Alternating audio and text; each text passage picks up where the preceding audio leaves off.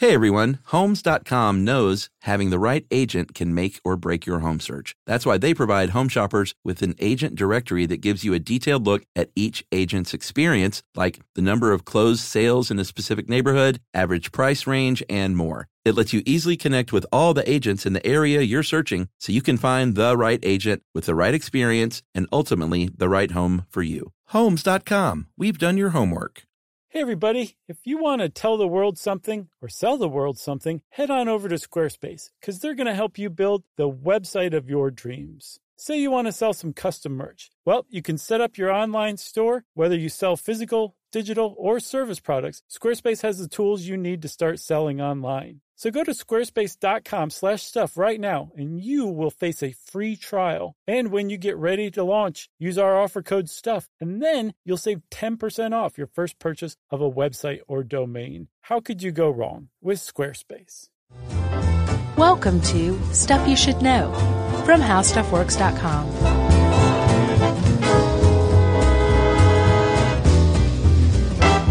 Hey, and welcome to the podcast. I'm Josh Clark, and there's Charles W. Chuck Bryant, and there's Jerry over there doing the robot, which means this is Stuff You Should Know. Robot style. I knew I'd get a laugh out of you sooner or later. Did you do the robot? Can you do the robot? I think I've seen you do pretty bad robot. I don't know about pretty bad robot. I can do a pretty great robot. I think that's what you've seen. I can't do any of that stuff. Yeah, I can't really either. And really, if your claim to fame is like a really great robot dance, I don't know, maybe take up some other hobbies as well, kind of round that out. You don't want that to be the only thing you're good at. Right, because if you list that on a dating site, you might turn ladies off. Yeah, according to eHarmony. Yeah, that's foreshadowing. I love that one, don't you? Yeah, I had some issues with that whole bit. Yeah. We'll get to that. Just a tad. All right, well, let's start at the beginning, almost the beginning, Chuck. Let's go back to 1970, which was the beginning of the greatest decade in the history of humanity. Yeah, neither one of us are born yet. I can finally even say that I'm still not even born. It must feel good. Yeah. Okay, well, welcome to the club, I guess. Yeah, thanks. And in 1970, we're not just going just anywhere in 1970. We're going to Japan in 1970. I bet Japan was pretty cool in the 70s. Yeah, a lot of bell bottoms, a lot of ninja running around still. Yeah. There were calculators being wielded all over the place.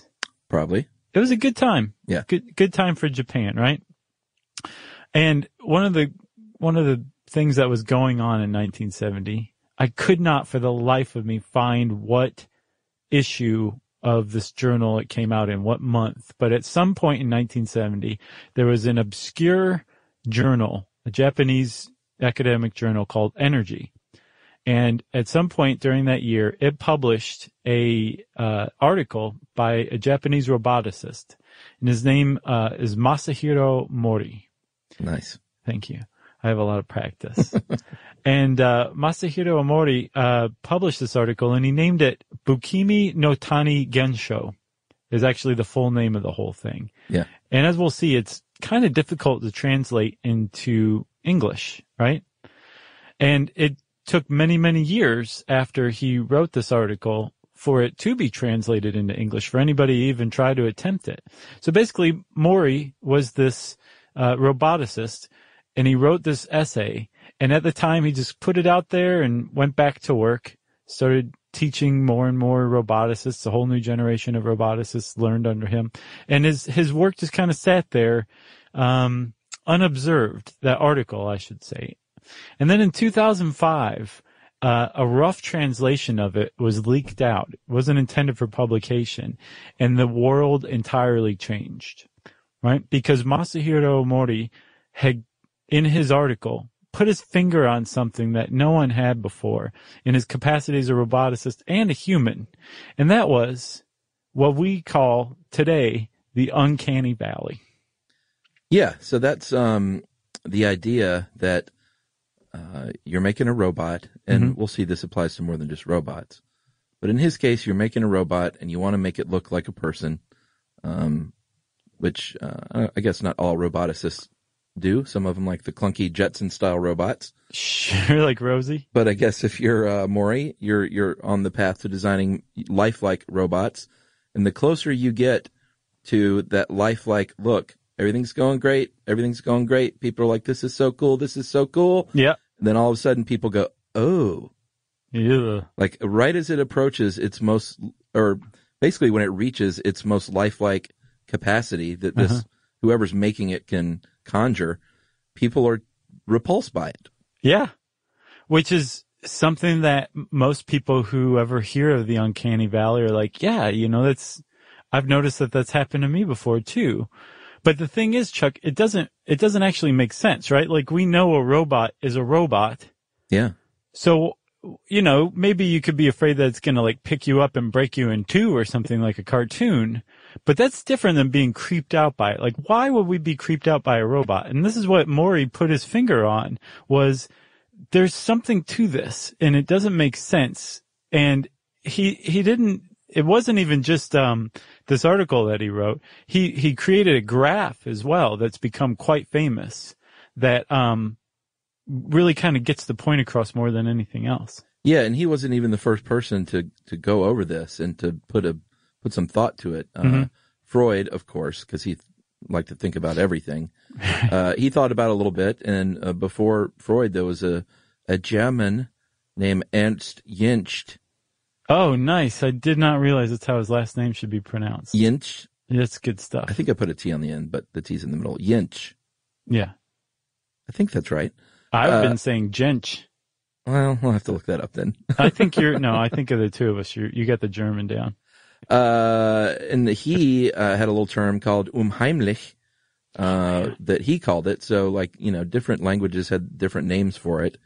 And you go back in time, all the way back to like the 17th century, and people were, and I guess, you know, robots didn't look super lifelike back then, but whatever their version of lifelike was, right, in the 1600s, people were like, I don't like that. Why is it looking at me? Yeah. It's got a quill and it's writing things. But like you said, Maury made this graph, because he was a roboticist and he thought, you know, let's look at this on plot it out so we can stare at it. And on the x-axis, he had human likeness. And then on the y-axis, he had affinity, like whether or not you like the way this thing looks. Right. And just as we're talking about, the graph went up and up as things got more lifelike and people liked the way it looked. And then at a certain point, there's that valley. There's a big dip that really just kind of says it all. Right. And again, this all makes sense intuitively, but as we'll see, it's been very difficult to prove. And one of the reasons why it's confounded research thus far is because we're not even 100% sure what Maury meant by some of the words he chose, at least as far as translating them to English, right? For example, Bukimi, right? Yeah. It was translated in 2005 as uncanny. But, again, that original translation was not intended for publication, but it leaked out. And so Uncanny Valley became, you know, the way we all think of it here in the West. But Bukimi, more closely resembles something like eerie. Like I've seen it explain that, a word like Bukimi means more than uncanny is just weird or remarkable or noteworthy. It's not necessarily something that gives you the creeps. Bukimi is something that gives you the creeps. Like Steve Buscemi. Nice. Exactly.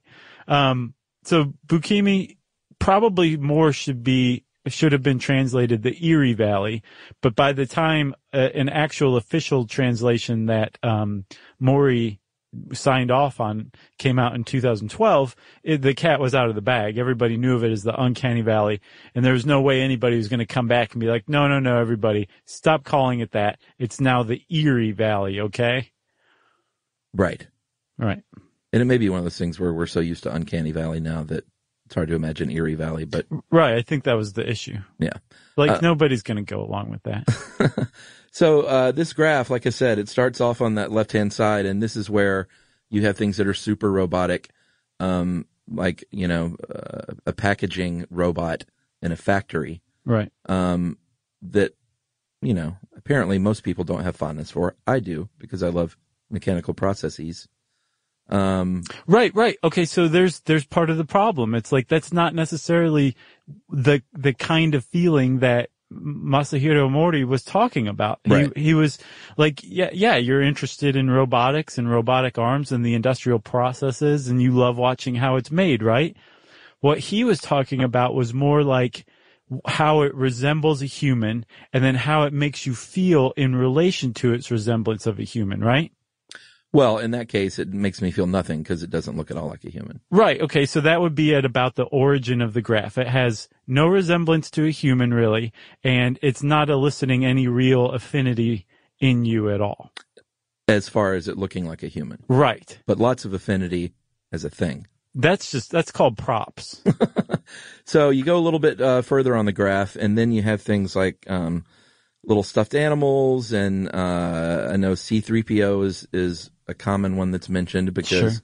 C-3PO, is built to look like a human. He does a great robot, by Kind the way. of talks like a human and acts like a human. But when it comes to that face, and as we'll see, the face is kind of the key to all this, for the most part. C-3PO looks nothing like a human in the face. Right. So everything's still good, and people love C-3PO. Right. So if you're looking at the graph, C-3PO is going up in human likeness because he kind of, he's got some commonality there. And we're feeling affinity for him based on that human likeness. So he's going up. Yes. Okay. Everything's going pretty well so far, right, Chuck? That's right. Okay, so then we're going to start hitting some areas where things start looking a little more human, a lot more human, I would say, than C-3PO. Like, say, the characters in Moana or Frozen, Pixar characters, that kind of thing, where they look like they're supposed to be human, like they're based on human, but they have very exaggerated features that you would never confuse at first glance for an actual human, right? So they have like big eyes, small noses, things that make them cute. Right? And so our affinity for them is going up as the human likeness is going up. Again, things are going really well so far. That's right, because in Moana and Frozen, they look a little bit more like people, and we like them a lot more for that reason. Right. And then, like you said earlier, out of nowhere, the whole thing, this line that's just been going up very pleasantly at a nice little slope, just drops downward. Right? And it doesn't drop just downward. It goes actually below the x-axis into negative territory. And now this is the uncanny valley. That's right. And that's why it has that name, because it's a valley. Right. And this is where those things like really, really lifelike androids live, or corpses live, or zombies live, because Mori, he had the idea that if something's moving, is even creepier than something similar to it that's not moving. So he actually created two lines on this graph, one for things that are animate and one for things that are inanimate. So if you look at this uncanny valley, on the inanimate line, the non-moving line, you've got corpses are at the bottom of it. But if you look at the animate line, it dips even further below than the inanimate line, and at the bottom of those are zombies. So dead people up and moving around and saying brains is as creepy as it gets as far as this graph is concerned. Yeah, and Mori wasn't the only one. That Ernst Jentsch that we talked about, the German psychiatrist, he also talked about the fact that if you are looking at something that should not be moving and it moves, I think we can all agree that a baby doll that suddenly turns its head and looks at you. Right. Probably one of the creepier things you can witness. Right. Yeah, it's about as creepy as it gets. Or have you ever been to an open casket funeral? A few. I'm not a fan at all. No, it is. It makes sense. We've really kind of closed or put a lot of space in between us and death, way more than we used to have in like the 19th century. No, they would sit up with the dead. Sure, right? So this seems to be like kind of a holdover from that. But if you've ever been to an open casket funeral and have just stared at the corpse long enough, like maybe its arm or its fingers or something, your brain is so anticipating that it's about to start moving that sometimes you can creep yourself out and make yourself think you did actually see it move. You'll also be asked to leave the funeral. Well, you shouldn't be like giving a commentary about this out loud, but you can, you can do it to pass the time in the funeral if you're looking to kill some time. So here's the thing with all this. We know this happens because everyone kind of has this feeling, but no one, and all this research has been done, and no one is exactly sure why this happens. So Maury's essay, and especially once it was translated, a lot of research started happening in this area. And it's problematic, though, because there are a few different problems. One is, well, it's subjective. This dependent variable, whether you have an affinity for something, is very subjective. So it's hard to kind of nail that down scientifically. Right. All right. So then number 2 is human likeness, right? This is the independent variable? Yeah.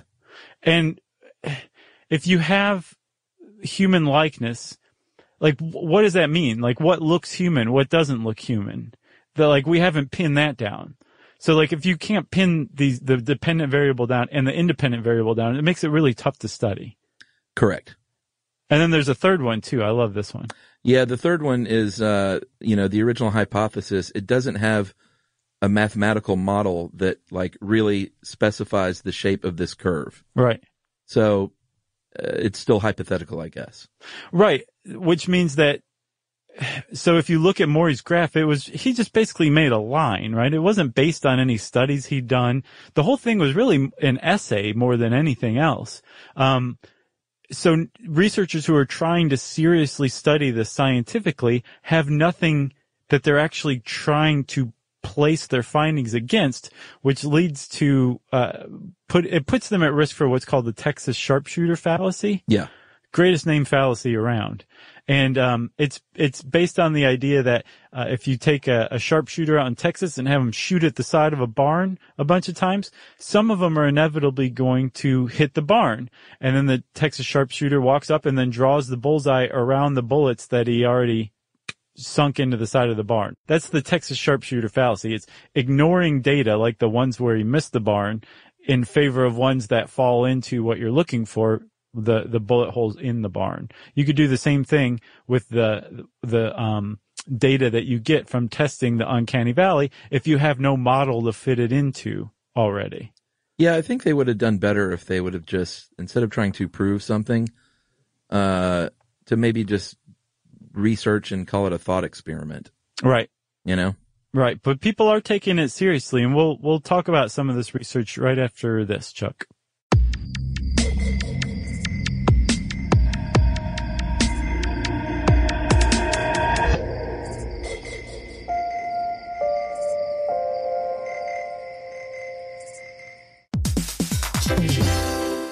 Hey friends, as every parent knows, kids seem to be everywhere all at once, and it's really tough for even the most watchful moms and dads to protect their little ones from every single thing. Yeah, Duracell understands this, and that's why they're deeply committed to lithium coin battery safety. Lithium coin batteries power a bunch of important things around people's homes, including things young children may have access to. So Duracell not only educates parents, caregivers, and medical professionals about the importance of lithium coin battery safety, they also make the only lithium coin batteries with a non-toxic bitter coating to help discourage children from swallowing them. Even Duracell's packaging is child secure and designed to avoid accidental opening, because they believe their products should provide more than just power. They should also provide peace of mind. You can learn more at Duracell.com/power safely. Available on 2032, 2025, and 2016 sizes. When you think about the future, what kind of technology do you envision? Whatever the future holds, artificial intelligence will undoubtedly be at the heart of it all. Join Graham Class as he hosts Season 2 of Technically Speaking, an Intel podcast from Ruby Studio in partnership with Intel. Explore the future of technology that's rapidly evolving our world today with the help of AI. There's still so much work and research needed to fully understand the power and potential of AI, and Intel is at the forefront of implementing AI and revolutionary technology that's changing the world we live in for the better. In each episode, Graham interviews the minds transforming medicine and healthcare, retail, entertainment, personal computing, and more, while pioneering new uses for AI in these spaces. Tune in every other Tuesday and explore the latest technology that's changing our world today and creating a more accessible tomorrow. Listen to Technically Speaking, an Intel podcast on the iHeartRadio app, Apple Podcasts, or wherever you get your podcasts.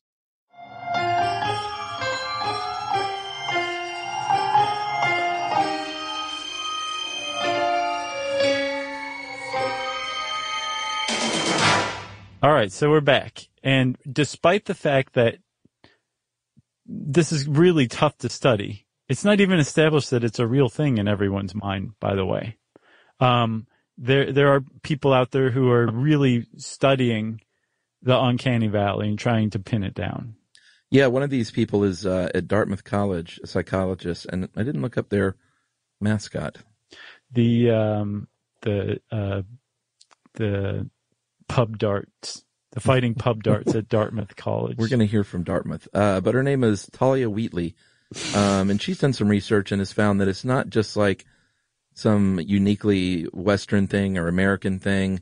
It's kind of all over the world. She studied tribes in Cambodia, and they have these same sensitivities to these things that look human but aren't human. Mm-hmm. And they've even found that, and I think it kind of all comes down to the eyes, but they found just looking at the eye can be enough. Yeah. Somebody can tell whether it's a human or not just looking at a picture of the eye, right? Yeah, and that's where I think people lose credibility in, and we'll talk about movies and sculpture and all that stuff, but they just never you can't get the eyes right. Like you can't put life in lifeless eyes. Yeah. No matter how hard they try. Only God can.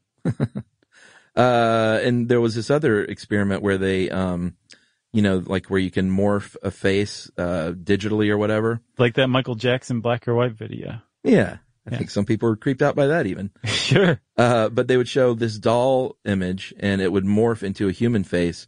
And basically they would have people mark where they thought that it would look more human than doll. And it landed at about the 65% mark as far as morphing into human. Which, I mean, you can't really apply that necessarily, but just it's interesting. Offhand, 65% point is about where the uncanny valley happened in Maury's mind. Yeah, I would think it would be higher than that. Yeah. But, still super interesting. And you were saying that the eyes, and that's what you're betting on, is that it's going to turn out to be the eyes, right? Yeah. So trying to investigate what constitutes human likeness, there's a researcher named Angela Tinwell, and she basically says, like, yes, it's all about the upper facial features, and that we detect those, we read those, and so if there's anything that's even just slightly off in, like, the eyes or the brows or the wrinkles that form, that will lead to the uncanny valley. That's the creepy part. Or the smile, too, she also says. Well, yeah, and all these things kind of come down to evolution, and her point is, like, you can't battle millions of years of evolution that has honed our dumb little human brain to detect something that's off about a face. Right. It's just too much to overcome, basically. Right. This other researcher named Carl F. McDorman, who's from the University of Indiana, who he's basically like dedicated his career to this now. He found that certain kinds of people, if you do like a personality inventory before testing for uncanny valley sensitivity, some types of people are predictably more sensitive to the uncanny valley than others. Specifically, he found that very religious people. That makes total sense. Yeah. Neurotic people. Yeah. And people with high sensitivity to animal reminders. I don't even know what that is. It's basically anything that reminds you that, hey, you're super civilized and you drive a car and you know how to play poker. But you're still an animal just as much as that ape over there is. Right. An animal reminder. People who are sensitive to that kind of thing tend to go off on the uncanny valley as well. And then people who are anxious are more likely to experience the uncanny valley as far as McDorman is concerned. Yeah, the anxious thing makes sense too, because they're probably just more prone to be, I don't know, just have a reaction to a lot of things like this. Right. But we should say, the science in all this, the fact that the independent and the dependent variable are still not defined, The science is this is like the scientific equivalent of that backward over the head half court basketball shot. Yeah. That's the level of science that these people are carrying out at this point, because a lot of them, sadly, are conducting experiments based on something that, again, doesn't have a set dependent or independent variable. So how can you do that is my question.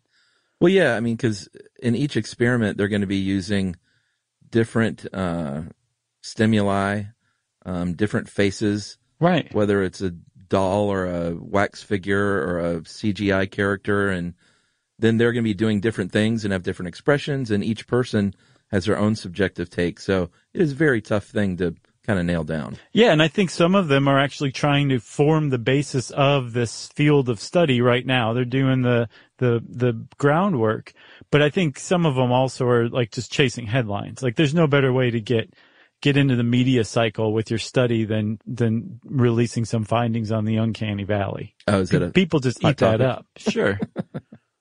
They love it. One thing I thought was interesting was at Princeton, they tried this with monkeys, and they found the same thing happen when they had these realistic-looking but fake monkey faces. Mm-hmm. The monkeys were like, ah, and turned away. Right. It did make me think, though, like you've seen these situations where like an orphaned animal has a creepy puppet mother. Yeah, I know exactly what you're talking about. And they seem to like that. But, however, and this is a bit of a spoiler, but toward the end of this article, it points out that human babies don't have this reaction at first either, and that it's kind of learned. So maybe that explains it. Maybe. With the animals. I know you're talking about that cage, like wire monkey mother. It's super creepy. Is it black and white photo? Well, no. I mean, they do. There's all kinds of animals. Well, they'll have like a fake tiger or a fake duck or whatever. Huh. Just so the animal will feed, or I mean, it's usually an animal that milks from the mother, I guess. I see. But it's a common thing they do for orphaned milk feeding or breastfed animals. And they're always creepy, huh? Well, I mean, to us. Yeah. But to a dumb baby monkey, they're just like, right. Sweet, give me the teat. Yeah. There's a t-shirt. Maybe even a band name. Sweet, give me the teat? Yeah. Yeah, that kind of falls into the long band name category. That's fine. For sure. But here's the thing is not everyone agrees with this whole thing. Like you said earlier, there's a man named David Hansen, and he's a roboticist as well in Plano, Texas. Mm-hmm. And he did a very, very basic study. It was a survey where they showed images of two different robots that were animated to simulate human facial expressions, and basically just asked, hey, what do you think of this? And 72% said, I like them. Yeah. I can see why people had trouble with this study, though. Yeah, he said not one person said they were disturbed. Yeah. So, okay. Sounds good. For the most part, though, studies into the uncanny valley are like, no, we're finding something here. Yeah. Although we should be suspicious of ones that basically show the uncanny valley that Maury just graphed out of his, like with freehand. Right. Like if you come across a study that shows that same thing, they're probably cherry picking data. Were you about to say out of his butt? Yeah, maybe. There was another study, Edward Schneider, at SUNY Potsdam in New York. I bet they don't even have a mascot. They got together 75 characters from cartoons and video games, everyone from Mickey Mouse to Lara Croft, and who is very attractive, by the way. She's a computer character. Yeah. Are you talking about Angelina Jolie? Well, no, I'm talking about playing Tomb Raider. Oh, I never played. Yeah, when it first came out, I played Tomb Raider and I was like, oh. Wow, look at her. Lara Croft is kind of hot. She gets a lot of stuff done. That's very attractive.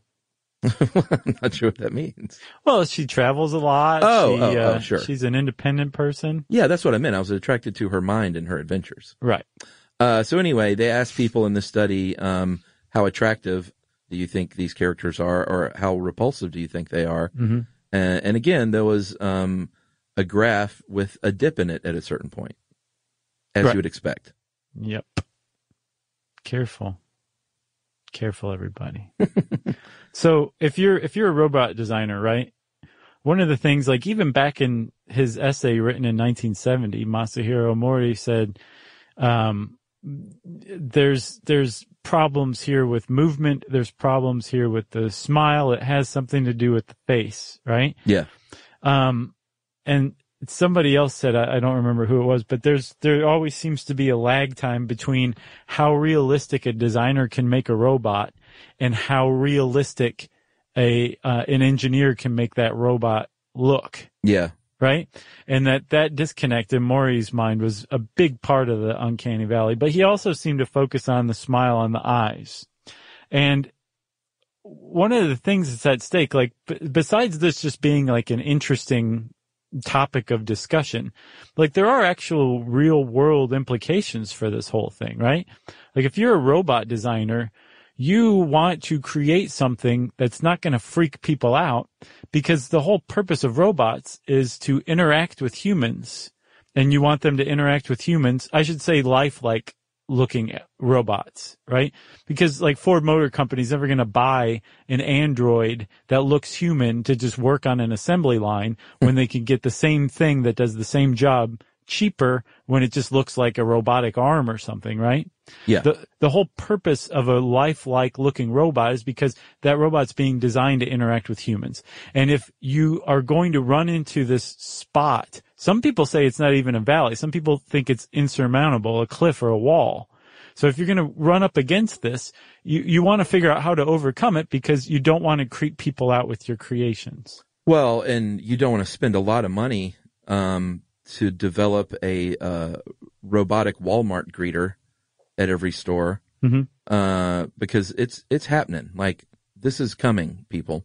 Yeah, there's a robot called Geminoid F or Actroid F, depending on who you ask. I've also seen her called Ellie, and she is out of this lab by a guy named Hiroshi Ishiguro, and he is probably the world's leading roboticist. If you've seen any lifelike android, it probably came out of this guy's lab, right? Yeah. And she is starting to get out there in the world. She's been a debriefer of soldiers coming back from war with PTSD, based on the idea that they might share more with a robot that they knew was just a robot than they would an actual human. Yeah. She's in a play. She stars as an android. Good role. Right? And then there's Casper. There's a little robot called Casper. Yeah, Casper is a robot boy with a great cause, created to help children with autism learn to read facial emotions. Right. If you look up photos of both of these, Geminoid F looks great, and really, like, Ishiguro is doing great work. Yeah, he really is. Casper looks terrifying. Right. And so Casper is creepy, but that's not his purpose at all, right? No, of course his purpose is to, like, teach kids with autism how to connect. But if he's repelling them through this uncanny valley, he's defeating the purpose. Well, they should go to Ishiguro and say, hey, we have this great cause. Can you make us something that doesn't look like the stuff of nightmares? Right, exactly. I wonder if Casper's been effective. Do you know? I don't know. Ooh. Now I feel bad I didn't look into that. Well, I don't know. He's very creepy looking. I agree wholeheartedly. It's kind of like, no, he's not finished. Get back to the drawing board. Either that or, and this is what Maury said, like, go the other way. Like, just make him not human at all. Just cute or approachable. Right. So the roboticists are not the only ones who are facing this, Chuck. There is a pretty powerful, moneyed contingent of people who are interested stakeholders in overcoming the uncanny valley, or at least figuring out if it's totally insurmountable, and that is Hollywood. Yeah, Hollywood has a sort of a rich history of getting it wrong when it comes to creepy CGI characters. Pixar had their very first short film, actually. It's called Tin Toy. It's a little 5-minute short, and they showed it to this. This preceded Toy Story and everything. Yeah, it was actually kind of like the outline of Toy Story's plot. Yeah, but they showed it to test audiences, and they made the mistake of making the baby, Billy, look too realistic, and everyone loved Tin Toy and everyone hated Billy. Yeah. Have you seen it? Yeah. Yeah. So I hate Billy. He's pretty hateable for sure. And he is the antagonist, but he struck some chord with viewers that Pixar did not mean to strike. Right. And they actually, I mean, this is extraordinarily fortunate for Pixar. Oh, sure. This is very early on in their history. And, they learned from it, actually. They're like, okay, note to self, don't try to make any of these characters lifelike. Let's go a different direction. And so they came up with those, exaggerated features that we've all just come to know and love. Yeah, which was a great direction to go in. Obviously, because they've had tons of success with that model. Right. You can make the case that it may have saved the company, because other companies and other movies for sure have not been nearly as fortunate. Yeah, one of the first big photoreal computer animated movies was Final Fantasy: The Spirits Within. Mm-hmm. You should never have a colon in your movie title, by the way. So that was the first mistake. Right. But this one was from 2001 and based on the video game. And it was off-putting to a lot of people, and it was a big bomb for Columbia Pictures. But this is before Uncanny Valley had really been established, before Maury's essay was translated. So reviewers didn't quite know what to say. Now they would just say, we've tumbled into the Uncanny Valley again. Right. But they would say things like, Peter Travers, great reviewer from Rolling Stone, said, at first it's fun to watch the characters. Ellipsis. Ellipse? Ellipse. But what's an ellipsis? Is that two of them? A couple of them. But then you notice a coldness in the eyes, a mechanical quality in the movements, familiar voices emerging from the mouths of replicants erect a distance. Yeah. So he's describing the Uncanny Valley. He just didn't have the name of it yet. Right. And then a couple of years later, you had the Polar Express, which became, I think, even more famous than Final Fantasy. Oh, totally. As far as the Uncanny Valley goes. But again, it's like you said, the reviewers didn't know how quite to put their finger on it. And I'm not quite sure how Final Fantasy was done, but I know that Polar Express used similar software and hardware to what roboticists are using now, where it's like motion capture, but rather than translating the motion to the robot, it's translating the motion into like a digital 3D rendering of the character, right? Yeah. So Polar Express was really, really expressive, but not quite there. So it fell really hard in the Uncanny Valley. And I think David Germain of the Associated Press compared the kids in this heartwarming family Christmas movie to the children from Village of the Damned. Yeah. Which is not what you want. It's not at all what the studio wanted. And I think it lost a pretty decent amount of money. Yeah. There was another one, and these are all, by the way, courtesy of Robert Zemeckis. He really had he went all in on this technology. Mm-hmm. I don't know why. I think sometimes you, as an artist, you can get so wrapped up in the coolness of, wow, look what we can do now, that you don't step back and look at what you're doing. Like, should we be doing this? Because he also had a part in the Beowulf movie in 2007 that was a huge bomb. And the New York Times said this about that: people who are meant to be enraged or who are at risk of plummeting to their deaths just look a little out of sorts. When it was over, I felt relieved to be back in the company of uncreepy flesh and blood humans again. Mm-hmm. Sad. And then, did you see The Adventures of Tintin? Yeah, I really liked Tintin, though. I did, too. I think Spielberg, there is that Uncanny Valley a little bit, but the story and the movie were so good, he overcame that, I think. I was about to say, I think Spielberg has come the closest to overcoming that chasm of anybody. But did he do it through good storytelling or through the eyes? I don't know. I don't know if it was a combination of the two. I don't know, but it is extraordinarily. It's an extra. So those that stuff you'll see every once in a while where somebody does like what Beavis and Butthead would actually look like in real life, or what Charlie Brown would look like in real life. Fantastic. Right. So it still is kind of got a cartoonish quality to it. That's the same thing with the Tintin movie, but it was like it was as if you were living in a dimension where humans looked somewhat cartoonish. Is that making any sense, or does that just make the whole thing even harder to understand? No, I get that. So he somehow was like, here, I'm not trying to nail what humans look like. I'm going to take you to another world where these people live. And if you lived in this world, you would look like this too. It's weird. It's like he bridged an uncanny valley that doesn't exist in this dimension. Yeah, he built a temporary disintegrating bridge across the uncanny valley. Right. I think the biggest example in recent years was, or the one that got the most attention was in Rogue One. Did you see that? The Star Wars movie? I have not seen any of the new Star Wars ones except for I've seen the first 6, I guess. Is how you heard it. But none of the two new ones. No. Well, in Rogue One, they completely bring back to life Grand Moff Tarkin, who was played by the deceased Peter Cushing. Mm-hmm. And they brought him back as a character in this movie. And in the theater, like when it first happens, he's got his back to you and it's sort of in the shadows. And you're like, oh, wow, like that's pretty cool. And I didn't know that they would do that.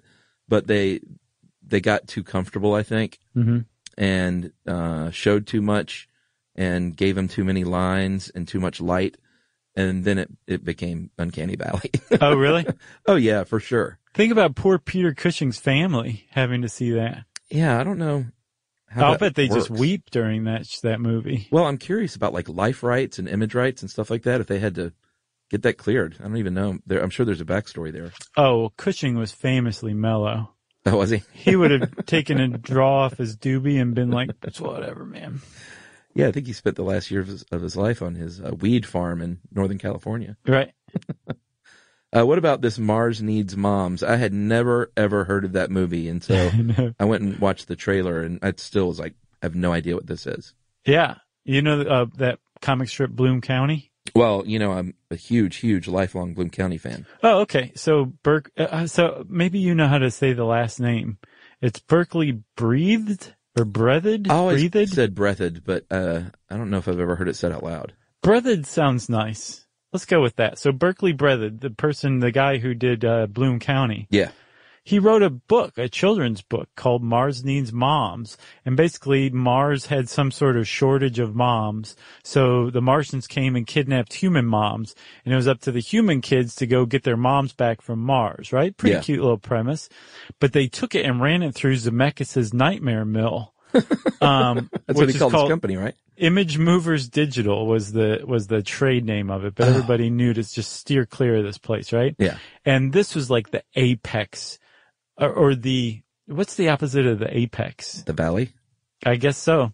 The deepest part of the CGI valley of the Uncanny Valley, right? It was what the stuff that they created. It was so off and just so spectacularly and colossally off that when I guess Disney came along and bought this company, they came in, looked around and said, "We're shutting you down. This movie's it. We're not doing this anymore. What you guys are doing here is wrong, and you're all going to jail." Yeah, here's my thoughts on that. I watched the trailer, and it didn't look any worse than any of the other ones to me. And in fact, I don't know the characters' names, but there's a kid, and then there's this one kind of chubby guy in Mars. Yeah. The chubby guy looked pretty good, actually, I thought. I think this was a victim. I bet the movie sucked really bad. Yeah. And I think it was the last straw at the end of all these Uncanny Valley failures. Yeah, because this is the same company that had created Polar Express. Yeah, the Nightmare Factory. And A Christmas Carol did not do very well either. No. So yeah, I think it definitely bore the brunt of its predecessors as well. Yeah. But I thought this was as bad as it got. If you ask me, I totally saw what Disney saw with this one. Yeah, anytime something is marked as the thing that killed the thing, right? It's always just the last thing. Yeah, you're right. You know? Yeah. Anyway. But it could have also been the thing that saved the thing had they gotten it right, you know? That's true. So, like I said, Maury was like, and every time I say Maury now, unless I say it like Maury, just saying Maury. Sounds like an old Jewish guy. I think of the wig salesman in Goodfellas. Yeah, Maury. Robert De Niro's like, give me my effing money. And Ray Liotta's just sitting there laughing because Maury's toupee falls off. Yeah. Imagine that guy as the guy who came up with the Uncanny Valley, okay? It gives a whole different spin to it, right? Yeah. So, Maury says, just don't even try, guys. Like, you're never going to be able to do this. Even if you can, we're so far away from it. Yeah. And this is in 1970 he was saying it, and it still holds true now. Yeah, yeah. We're so far away from this that just maybe put your emphasis elsewhere. And the example he gave was, say, like a prosthetic hand, right? Yeah. Rather than trying to create a lifelike prosthetic hand that was in danger of creeping people out, which is the opposite of what somebody wearing a prosthetic hand wants when they're walking around with a prosthetic hand. He said, maybe choose some like wood, well-sanded, beautifully grained wood. Yeah.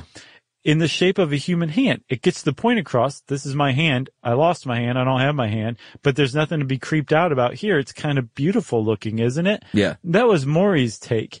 And a lot of people side with him as well. As a matter of fact, I said, I think at the beginning that he was already an established roboticist when he wrote the Uncanny Valley in 1970. And he went on to teach a lot of people, roboticists, or a lot of roboticists as well. And that very famous robot, Osimo? Uh-huh. You know the one I'm talking about? He was one so. of the first ones that could jog in place, and he was kind of humanoid for sure, but very cute. All white, shiny lacquer plastic. Yeah. You've seen him before. He was created by one of Maury's students who clearly subscribed to Maury's theory that you're not gonna overcome the Uncanny Valley. So just make these things exaggerated and non-human like. Yeah. And you'll have people love your robot. Yeah, I think that's a good tack. Yeah. All right, well, we're going to take another break here and then come back and finish up with a little bit. We're going to take a step back and just talk generally about creepiness.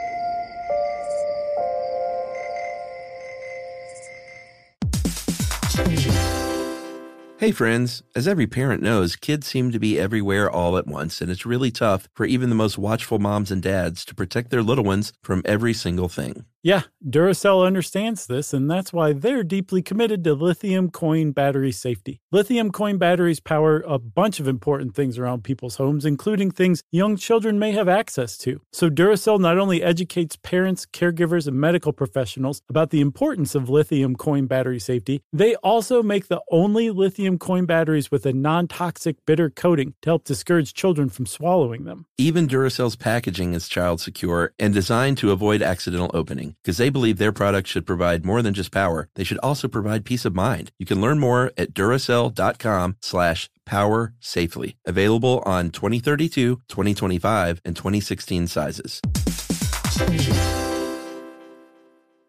When you think about the future, what kind of technology do you envision? Whatever the future holds, artificial intelligence will undoubtedly be at the heart of it all. Join Graham Class as he hosts Season 2 of Technically Speaking, an Intel podcast from Ruby Studio in partnership with Intel. Explore the future of technology that's rapidly evolving our world today with the help of AI. There's still so much work and research needed to fully understand the power and potential of AI, and Intel is at the forefront of implementing AI and revolutionary technology that's changing the world we live in for the better. In each episode, Graham interviews the minds transforming medicine and healthcare, retail, entertainment, personal computing, and more, while pioneering new uses for AI in these spaces. Tune in every other Tuesday and explore the latest technology that's changing our world today and creating a more accessible tomorrow. Listen to Technically Speaking, an Intel podcast on the iHeartRadio app, Apple Podcasts, or wherever you get your podcasts.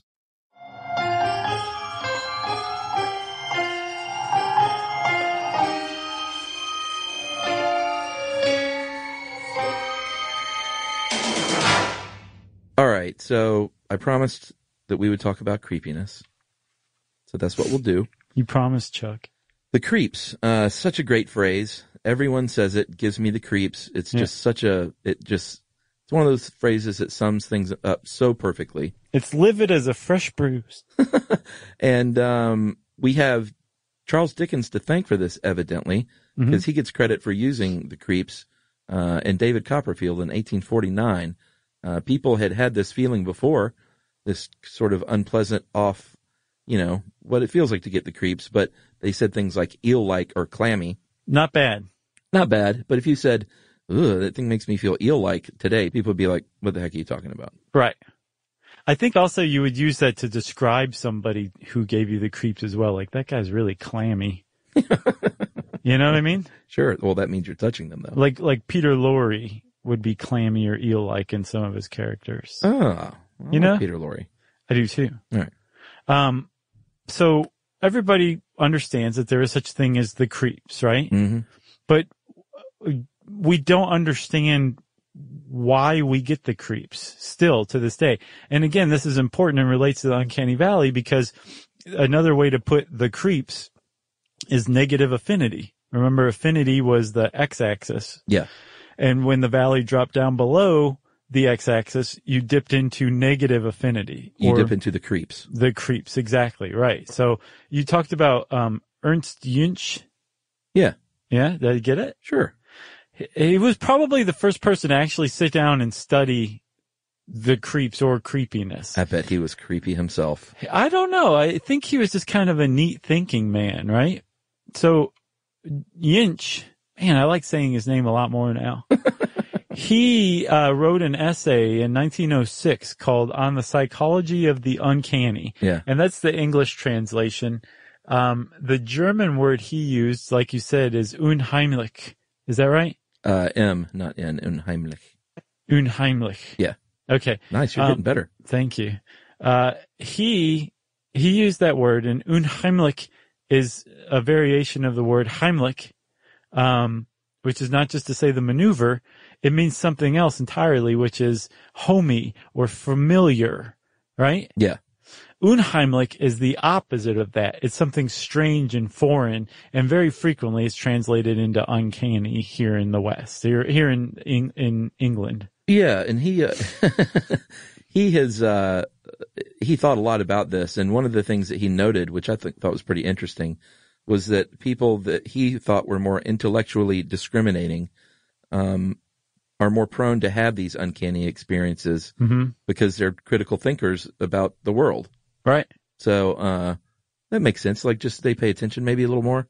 Yeah, or they're curious. Like they're like, why am I creeped out? Let me get to the bottom of this, rather than, oh, I'm creeped out. I'm going to go eat a whole thing of Chips Ahoy and hide under the covers. Right.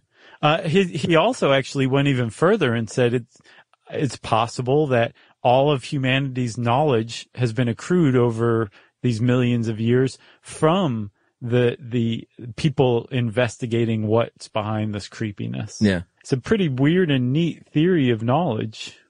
Well, yeah, and speaking of theories, there are a bunch of theories on creepiness and why this happens, and I think they're all pretty interesting. Yeah. The first one is called pathogen avoidance theory, and we talked earlier about evolution, and this one kind of fits into that bucket. Basically, a warning that we have evolved to have in our brain that says that person is off, they are diseased even. All right. You don't want to go near them. Right. You want to avoid that pathogen. It makes sense. Yeah. It's pretty approachable. Sure. There's another one that I've seen that's, I think, fairly recent, and it's the idea that things give us the creeps when they're trying to non-verbally mimic people. Yeah. And so, like, a robot doesn't do it, so we're like, oh, that's unsettling. Or somebody who you would describe as clammy or eel-like maybe overdoes it a little bit. Yeah. Like they're trying to fit in. It's not natural to them. Yeah. And that can give you the creeps as well. That makes sense, but it doesn't really encompass everything. It's definitely not a unified theory of creepiness. It just seems to kind of inhabit one corner of the creepy spectrum. Yeah. There's another one called violation of expectation. This is like, you've shaken hands with thousands of people over your life, but if you go and you shake a hand and you don't know that you're going to get a prosthetic hand, it may give you the creeps. Right. And that is probably very fleeting because you might just say, oh, Oh, okay. Well, it doesn't give me the creeps now, but it's just unexpected for me. And actually, you said that was fleeting, right, Chuck? So I think it was Yunch or somebody who said that creepiness, what gives us the creeps one time might not give us the creeps later on. Yeah. Which will kind of come into play later. Like Ernst Jüngst, basically, he laid the groundwork for the study of creepiness and seems to have gotten a lot of it right out of the gate. Yeah, and like you said, if it doesn't give you the creeps later, then that would fit neatly into the violation of expectation, because then you can change your expectation. Right, exactly. Yes. Another one's mortality salience theory. This is a good one. Yeah, this one Morey and Freud both subscribed to. And it basically said that when we encounter like a robot or an automaton in Freud's day, they remind us of dead people, which in turn gets our mind to thinking about how we're going to die one day. And so all of a sudden we find ourselves in the uncanny valley. Right. Which again raises another, sorry for the sidetrack, but raises another of Jünch's points. Is uncanniness inherent in the object, or is it inside the observer who's experiencing the creeps or uncanniness? I think it's in the observer. Yeah, I think it is too, which would explain why it can go away when you come to experience it again. Yeah. Like this, when you go through when you shake the same prosthetic hand again, it's not creepy the second time. It might even be interesting. Or why some people might not experience it at all. Like someone might sit there and see a doll and the doll's head turns and looks at them and they're like, neat. Right. How much for that doll? Which means you've just met a serial killer. Right.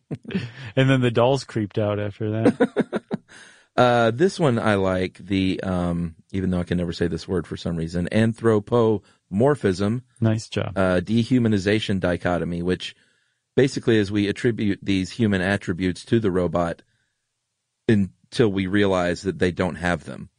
Right. So we're looking at this robot that looks like a person. We're saying, oh, look, it's just like a human. And they're walking and they're talking and they're smiling. And then, oh, God. Look at their eyes. Their eyes are dead. Look at the eyes. They don't have any internal thoughts at all. They're not human. Yeah. And then all of a sudden, uncanny valley. Which is a little bit about expectation, too, I think. Those are crossover a little, I think. Sure. And so creepiness, I think, especially the modern incarnation of creepiness, these are my thoughts. Right. They represent a crossroads, right? Where evolutionarily, creepiness, I think, was probably, it alerts us. We're on alert when something's creeping us out. We're really focused on that thing right then. Yep.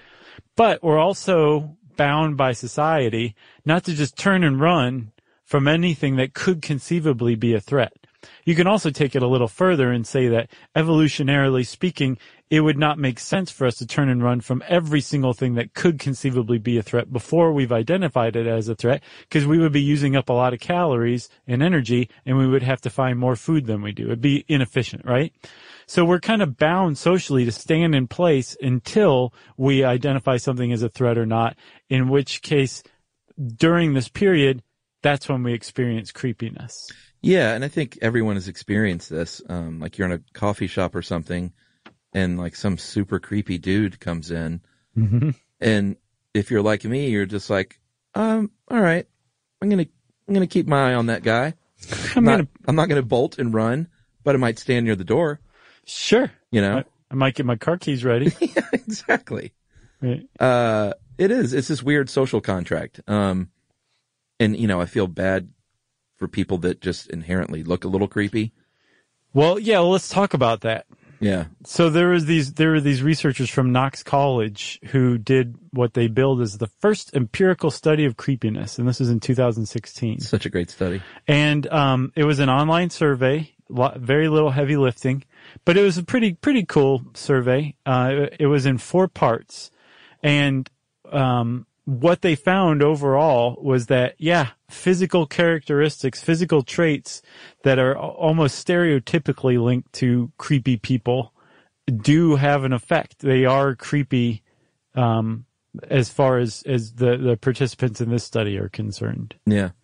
So the first section said, hey, you know, what is the likelihood that this person is creepy? And there's like, descriptions of them. There's 44 different behaviors, right? Yeah. And the second part was participants rated the creepiness of 21 different occupations. Love to see that list.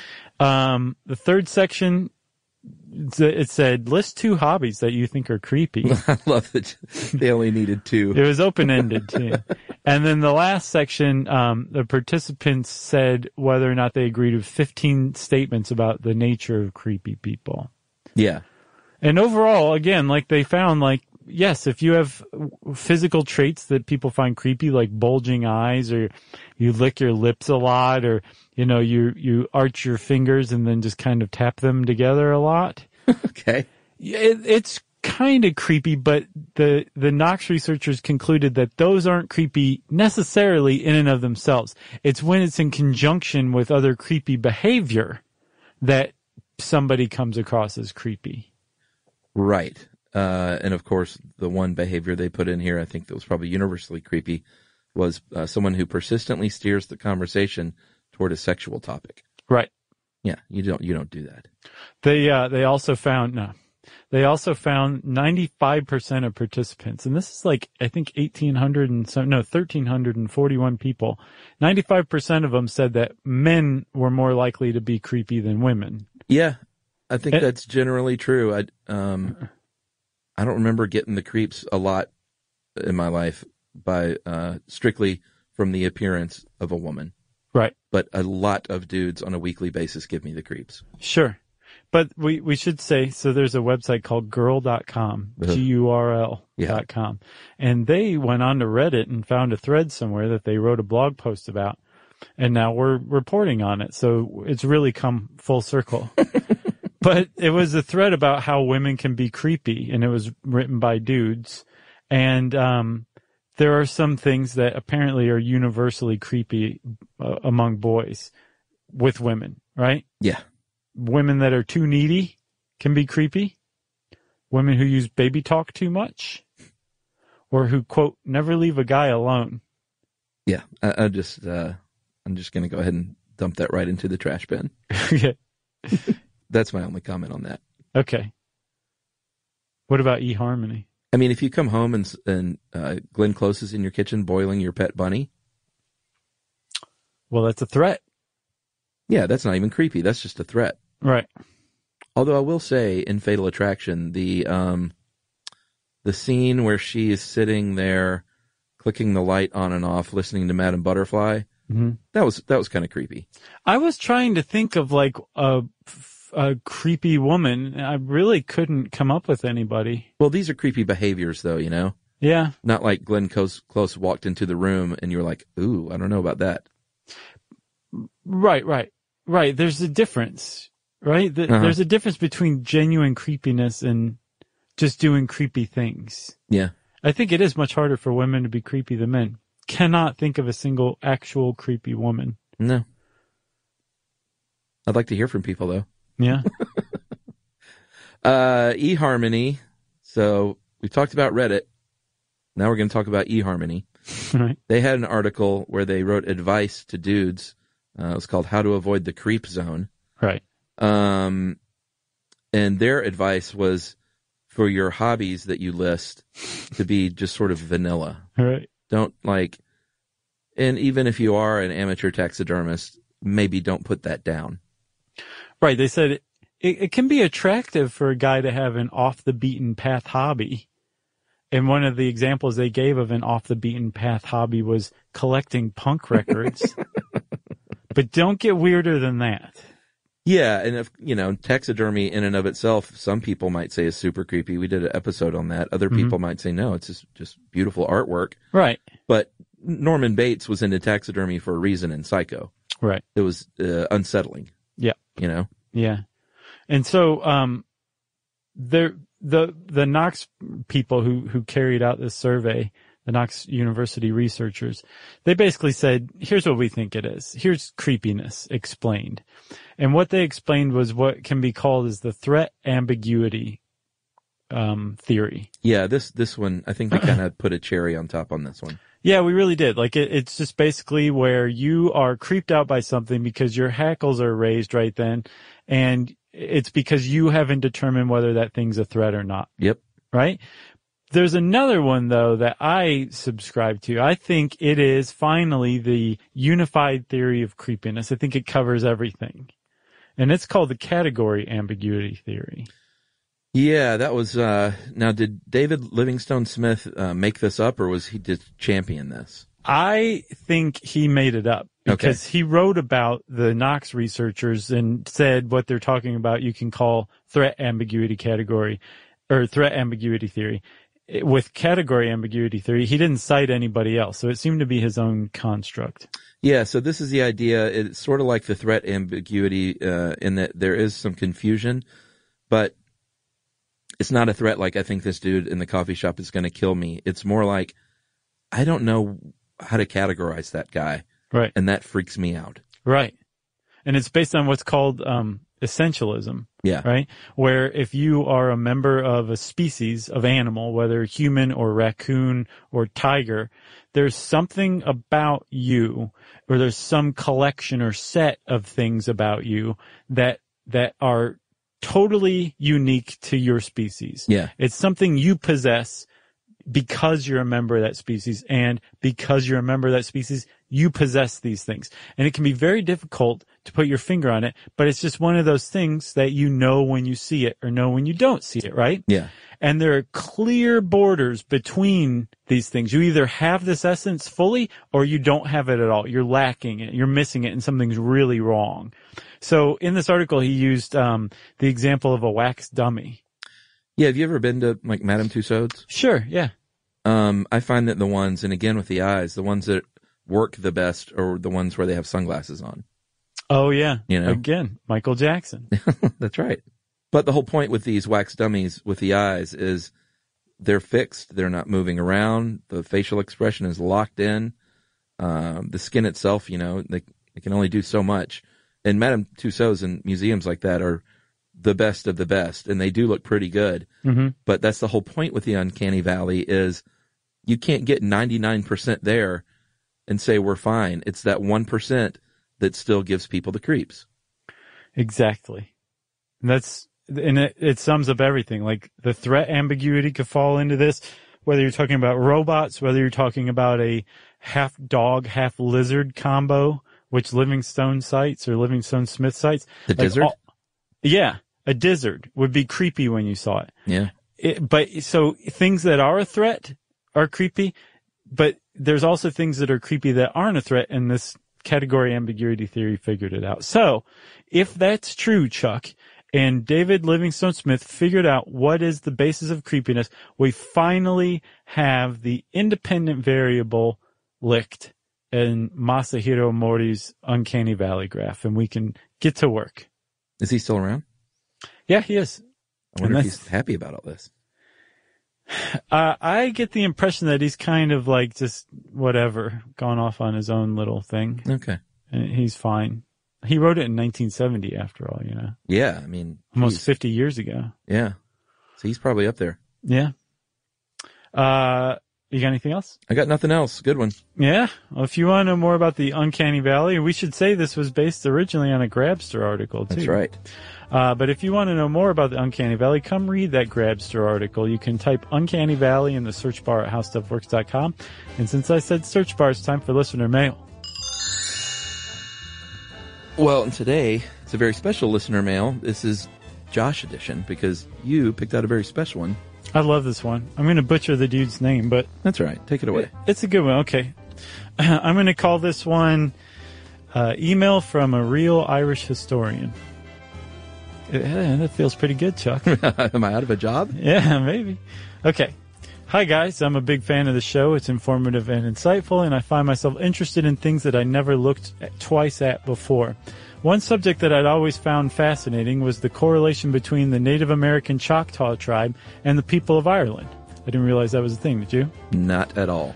This is a story which isn't well known outside of some areas of Ireland, and of course within the tribe, but it's a really good story of solidarity between two groups of people despite being thousands of miles apart. Less than 20 years after the Trail of Tears, which forcibly displaced thousands of natives, the Great Famine hit Ireland. During this time, as you know, Ireland was colonized by the British, and the people of Ireland were treated poorly due to the common misconception that Irish Catholics were a lower caliber of human. He goes on to give more examples, but just suffice to say, it was not good for the Irish people during the famine. Word spread to America and to the Choctaw tribe. They sympathized with the Irish people so much that only 15 years after the Trail of Tears, they donated $710 during 1845 to send to Ireland as part of a relief fund. This is estimated to be roughly $68,000 in today's money. This was greatly appreciated by the Irish people, and after the famine, the bond continued. In Cork, we have a sculpture honoring the tribute of the Choctaw people, and in 1990, members of the tribe came to Ireland and walked the famine walk in Mayo to replicate the walk that starving people made to ask the landlord for help. In 1992, an Irish commemoration group walked from Oklahoma to Mission to replicate the Trail of Tears and raised $700,000 to help poverty in Africa. These two groups continue to work together, and to this day, our president is declared an honorary member of the Choctaw tribe. Along with the Quakers, who fed Irish people to the point that their members ended starving themselves, the Choctaw tribe remains some of the unsung heroes of the famine story of Ireland. Sorry it went on so long. I'm an Irish historian, so I tend to waffle. Love the show. Best of luck with yourselves. Roisin Kilroy. Fantastic. Great story. Thanks a lot, Roisin.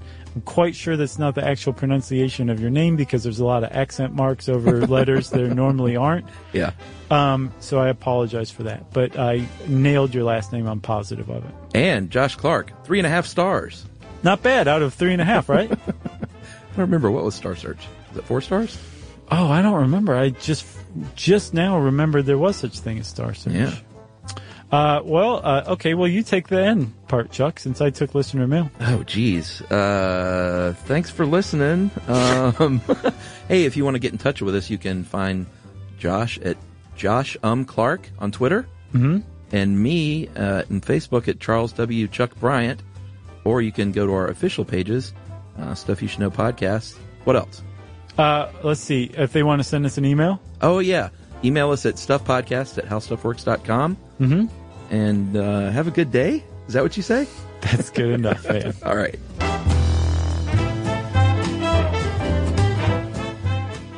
For more on this and thousands of other topics, visit howstuffworks.com.